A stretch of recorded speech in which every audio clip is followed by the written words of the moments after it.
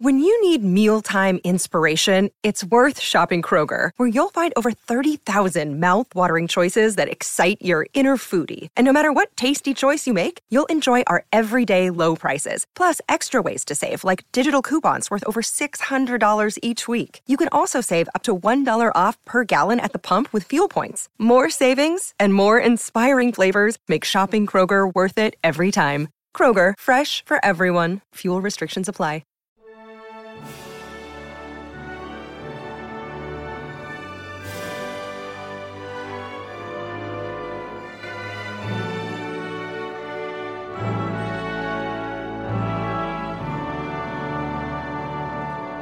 Welcome back to the Welsh History Podcast, episode 74, The Laws of Hywel. You know, sometimes the best laid plans. I've been researching this particular episode for a bit and was preparing to... I was working on the script, effectively, when, unfortunately, work and everything just kind of caught up to me all last week, and so it meant our episode slipped by a week. My apologies.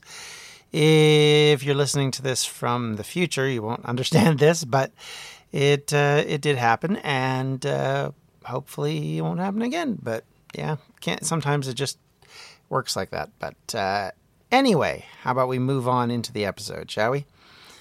Sometimes when you research Welsh history, there are several things I would point out that become difficult when you're dealing with this same history. Sometimes the amount of myth-making on all sides can get in the way of finding the truth, and in some cases it becomes a part of the conflict between different groups because some groups argue for this myth, some other groups argue for this myth, some people have bits of the truth, other people have their own other bits of the truth, and sometimes then those don't coalesce. It creates problems. I mean, just think back to founding myths of most countries, be they England, Wales, Scotland, America, any of these places around the world. The founding myths typically are based on just that, myths. There's largely idealization that goes on. Sometimes patriotism takes over and people get very focused on, the fact that mom and apple pie kind of stuff interrupts actual history. And so sometimes as historians look at issues and start to evaluate notions that existed in the past, sometimes it makes people very upset because it goes against the common myth or the common understanding. Look at the case of King Arthur. It's a very difficult thing to get into because you're always worried about the reaction of people to stepping on the toes of a myth and something that's so fundamental to the way people understand how things came about. You can look at that with religious texts. Someone says that the Bible isn't a real history. For some people, that's going to be real difficult for them to overcome. And we can say that about the Quran or about all sorts of documents that have religious significance to people's faith. For someone to come in and for some people, ruin that idea that this exists or that it's understood in a certain way can be fought against. It can be reasons why people get angry at academics at times. And it can create hostility, or it can shatter idealism and ideas that people previously had. And so going into this, I just want you to understand this is kind of where we start from with this. Because a lot of people go, oh, the laws of Hywel, that obviously must have meant that they were created by him and that they were used by him and that they existed in his time period. Well, we're going to talk about it, and there may be some myths that we're going to break fairly quickly here, and I just want you to be aware of that as we go into this discussion, that there's going to be some things about this which aren't going to be as straightforward or as simple as let's be honest, most of Welsh history has been so far, which is not very straightforward and not very simple. So let's begin at the beginning, I guess. So, Hywel the Good, or the lawmaker, or the king of Britain, or the king of Deuddbarth, existed in a time period in the 10th century. We know this, obviously, from the records that we have and from the evidence both within sources in Wales at the time and sources outside of Wales. He was on charters and agreements with King Alfred. So we know he was around. We know he was a significant part of contributing to a more international reach than just his insular area that he covered. And so it's easy to see who he is. He had the luck of also being a descendant of Rhodri the Great. So thus his legacy as one of the sons of Rhodri, or in this case grandson, meant that he was kind of in the predominant spot when it came to the annals that were created, that we feel a lot of which came out of the south to begin with and out of Deuddbarth. So there's sort of an ideological bent towards him anyway. Combined with that, the fact that he was, if not very popular, apparently got to a point where he was controlling most of Wales. And there is this notion that he was a very good king. This notion comes out of the idea that the laws that we have represent his laws. They are the earliest and best known Welsh laws that we have, and what a government would use in cases to judge their people or judge themselves, as the case may be. So these laws are critical. They're important. The problem is, and where the struggle begins, is it's actually very difficult to pinpoint when they really began and whether or not they have any actual relationship to Hywel at all. This stems from the fact that the first official records we have actually come from the mid-13th century, sort of the 1200s. Most of the charters and laws and all of that kind of thing were created in a time period well after these kings existed, and there was all sorts of claims made for various reasons, like, if the Bishop of Llandaff wanted a specific type of land, or he wanted a certain area, they conveniently have a charter that tells them they own that. So there is a lot of concern that propaganda and myth-making and political maneuvering had as much to do with why these were here as actual history. And so it's very difficult to separate those two. The other problem is we don't have other charters to base them off of. They're kind of the only ones of their kind to that point that exist in Wales. And there's not record after record after record after record. It's not like the Anglo-Saxon Chronicle where there's 5 or 6 or 7 or 8 copies of them lying around that even make it to our, as far as we know, to much later date. We don't have these things. And so in reality, that also affects it. When you only have 1 or 2 things over history, it does mean that somebody cared enough to keep it, but it does also mean that these records might not exist anywhere else and may only be in the imagination of some people. Just look at Geoffrey and his histories of the King of Britain and how much of that has been debunked as false history, but for many, many years influenced historians and the public, and still does to this day, about what went on in the so-called Dark Ages or early medieval period or late Roman period, depending on your perspective. So his influence of Geoffrey Monmouth's is so large that it's very difficult to get past for some people. So all of these things taken as they are, like I said, the first evidence we have of this record comes from the middle of the 13th century, which basically is the very tail end of the kingdoms of Britain, the kingdoms of Wales. There isn't any evidence before that of them, at least in a written sense. And in fact, there's a lot of questioning as to whether or not they were an invention that were then attached to Hywel to give them a form of, special linkage or special ancestry so that people gave them credit for something that may or may not have been the case. In fact, we can actually look, and there are 2 historians at the beginning of the last century who bickered about what exactly these laws were and how they predated the period that they show up in.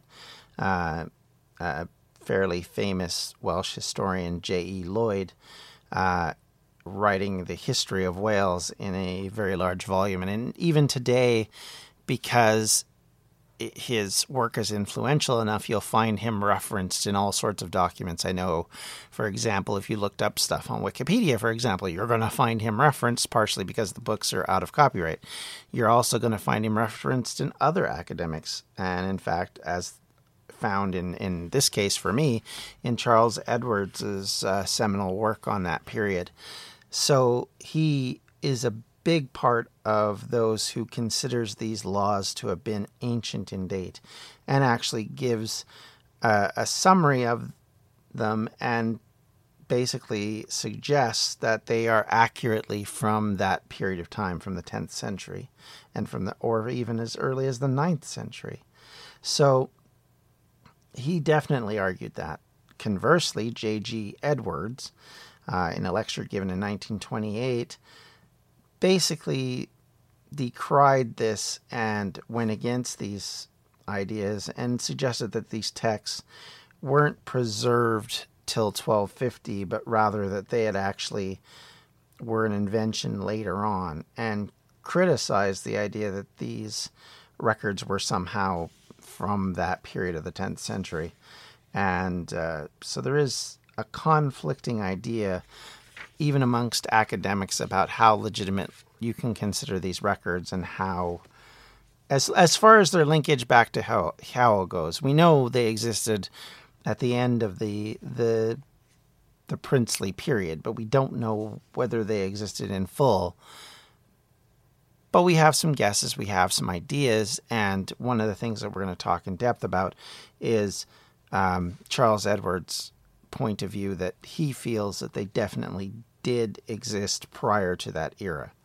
So let's get into exactly why he considers them that way. So as you can imagine, a modern scholar is going to look at this a little differently. He doesn't necessarily say that these laws are completely from the 13th century or from the 10th century, but rather looks at the nuances of them. One of the points he makes is that if you look at the laws, it's obvious that some parts of them predate the Norman invasion. And the one he points out specifically early on is about the marriage laws, which appear to be very old and probably are ones that didn't come from a current period when they were written into this book. The problem becomes is that, as Charles Edwards points out, it's not that these laws don't predate the Norman invasion. It's that these laws, in some respect, look like they may predate even Hywel himself, and may go back as far as the 5th and 6th centuries. And if you compare them to Irish laws, there is some similarity to that tradition. And because of that, there is a thought that they definitely go back much farther than what's thought here. An example that's given is the Seven Bishops House of Dovid. Now, this story or legal description, this manuscript, doesn't come in every version of the law that we have to start with, and that's part of the problem. The other part of the problem is that this separate section of law is actually named with an author who's not Hywel, but a guy by the name of Justicius. So that makes it a Latin manuscript that is much older than what we have. And that's a very fascinating thing to think about, that it's much earlier than what we've thought of.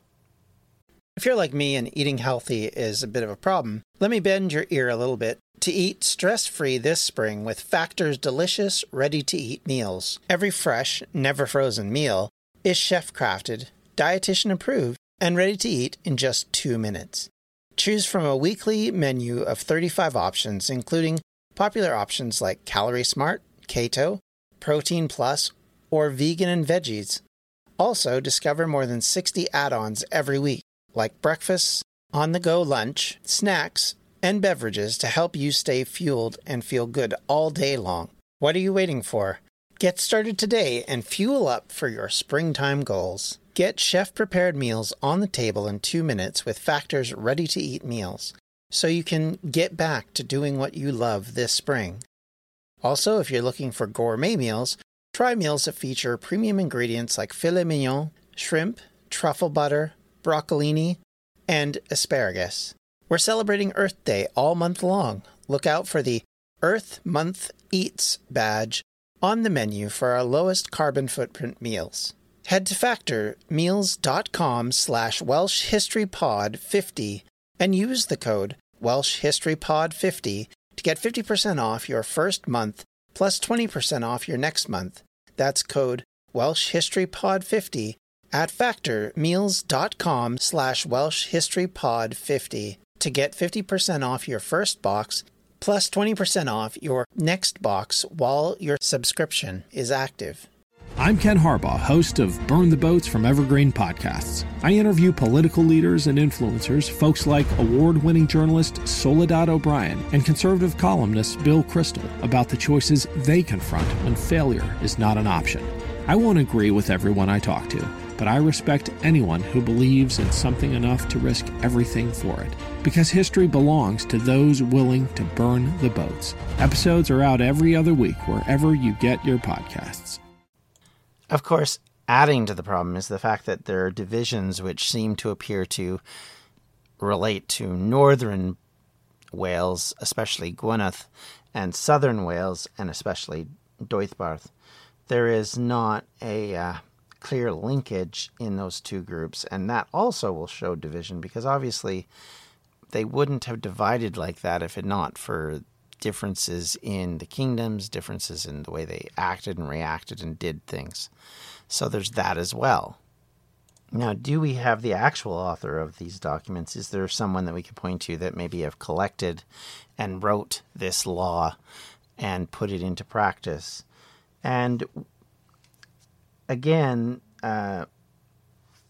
D. Jenkins as well as Charles Edwards have advocated that there is someone of that nature and that his name is Iorwerth.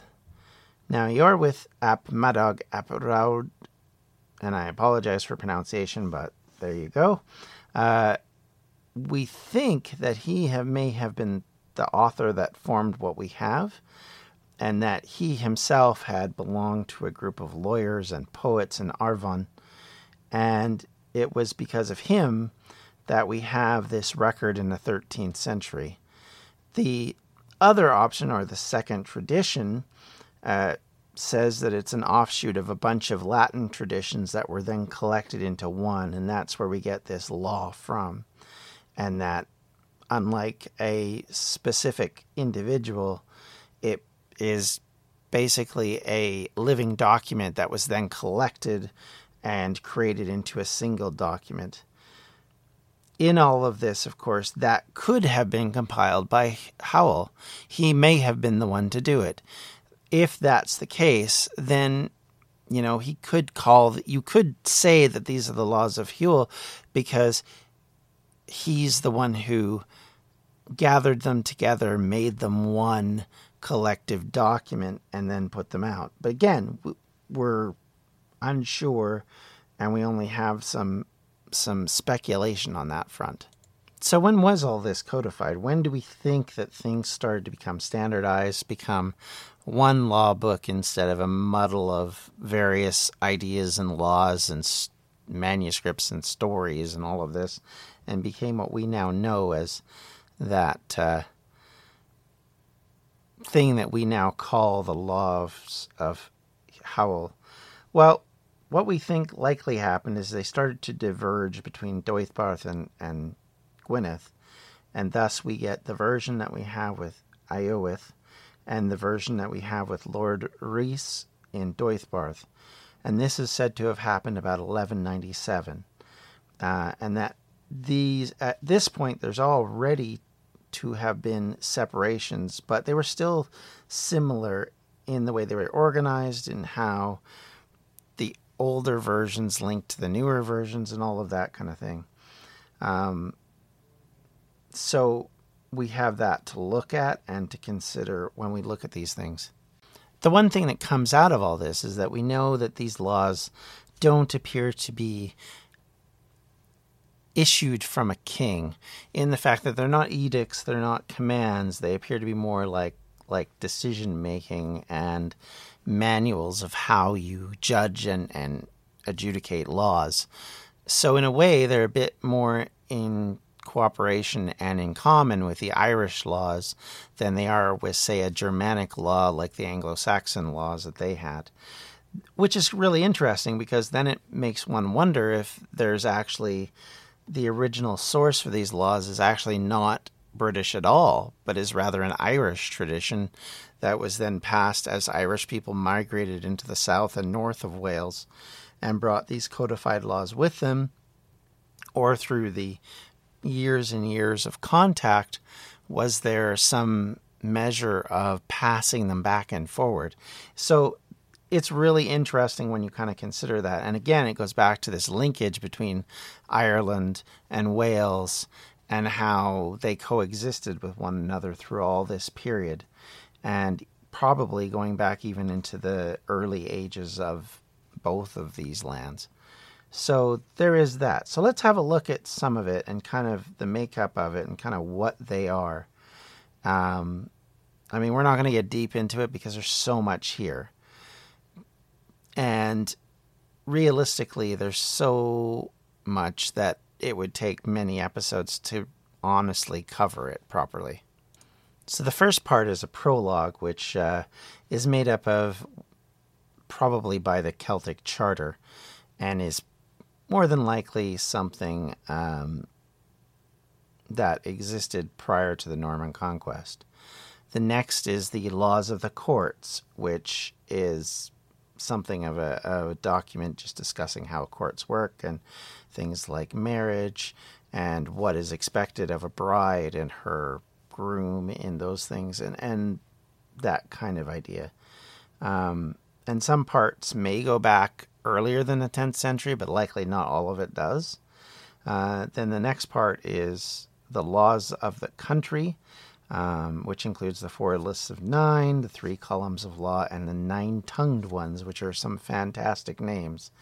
It appears to be influenced by Anglo-Saxon period rules and ideas, and because there was so much crossover between the two groups, it's very likely that the Welsh were influenced by this. Keep in mind that there's no firm border like we would think of a border. There would be migration between both sides in and out of the various kingdoms. And so you would probably have influential scholars. Well, I mean, look at Alfred. Alfred was influenced by a South Welsh clergyman.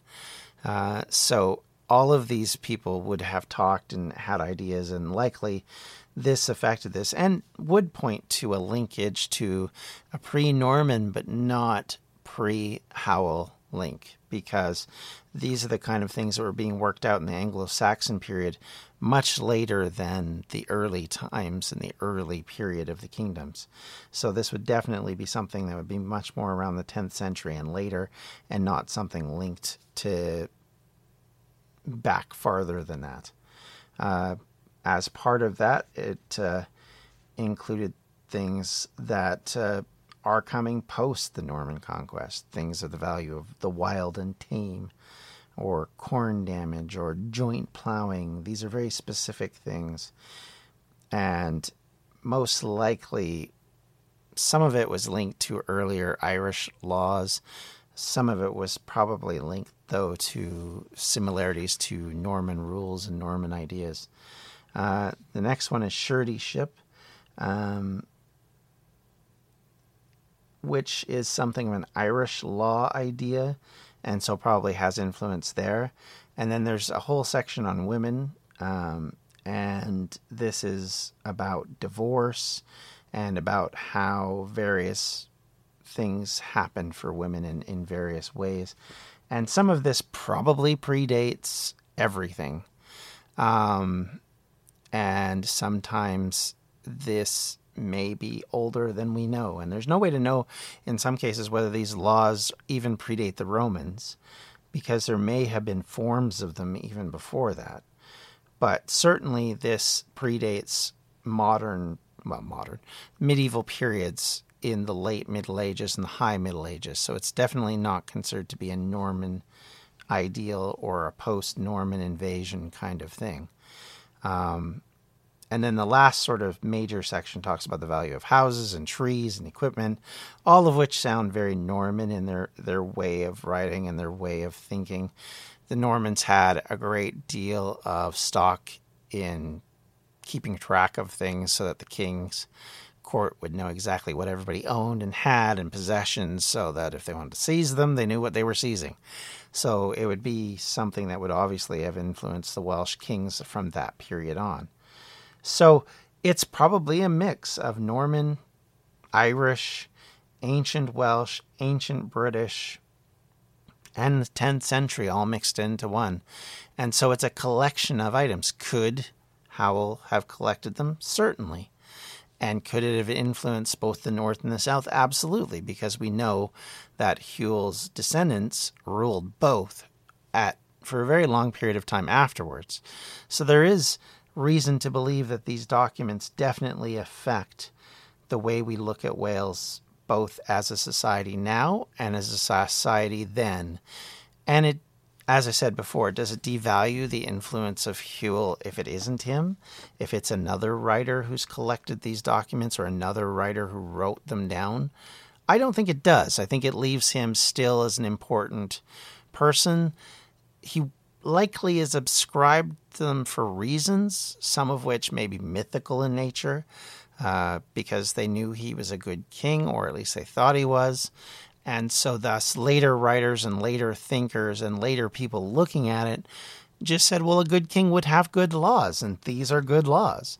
So that would influence who they are, it would influence what they were doing, and it would influence their mentality. And we know that within the descendants of Mervyn, this was most definitely something they considered. The links to the past were important to them. The links to kings, both old and new, were critical in how they perceived themselves and how they pushed their agenda politically in the 13th century. And as we get closer to this period, we'll know more about this, and we'll know more about how the influences of the conflicts of that era did more to push a certain agenda forward than, say, for example, ancient ideals and ancient concepts. I mean, by this point, they're no longer really calling themselves Britons. By the 13th century, they're calling themselves Cymry or Welsh, and there's not that link anymore. So that's one of the big differences between now and then. So that's something we'll look at and we'll evaluate as we go forward, and we'll certainly talk more and more about this as we do. Thank you so much for your patience with this episode. I hope it's informative. I would suggest going to look up more on it. I mean, if you want to get into the weeds of the law itself and kind of the good, the bad, the indifferent about it, and why people look at it as very progressive in some respects and very convoluted in others, you're more than welcome to do that. And I would suggest starting with John Lloyd, because he was the first more modern writer to actually write it all down. And I'm sure there are more books around that you can get access to it. There's no way in one episode I can definitely dig into it enough to really do it justice, but I wanted to talk more about the origins and kind of how it came about and what is new and what is old and what is borrowed and what is blue, more or less. But next week we'll be more along the road of what's going on in post-Norman Wales, and we'll talk about more in depth on that as we move ahead. Certainly we'll get talking much more about the Gwynedd way of doing things and how it starts to differ and how the push in the south creates problems for the North Welsh. And with that, thank you very much for listening. Thank you for taking the time to listen to this episode, and I hope, as always, you'll check out everything we do at distractionsmedia.com, as we have a number of things that we do. And I hope you have a great day, and we'll see you all next time. Bye-bye. Edge of the Abyss Creations is a proud sponsor of the Welsh History Podcast, your one-stop shop for unique jewelry, paintings, and other crafty creations. You can find us at facebook.com/edgeoftheabyss1. This has been a Distractions Media production. For more info, you can check out everything we do at distractionsmedia.com. Coming up on 5 Minute News, I'm Anthony Davis. You might think it's partisan because maybe it's critical of one side or the other, but it's not. It's just the truth. And I think that's also something that's kind of unusual for Americans listening to the radio or to podcasts, because the news landscape in the States has been so partisan for so many decades. So 5 Minute News is verified, truthful, independent, unbiased, and essential world news daily.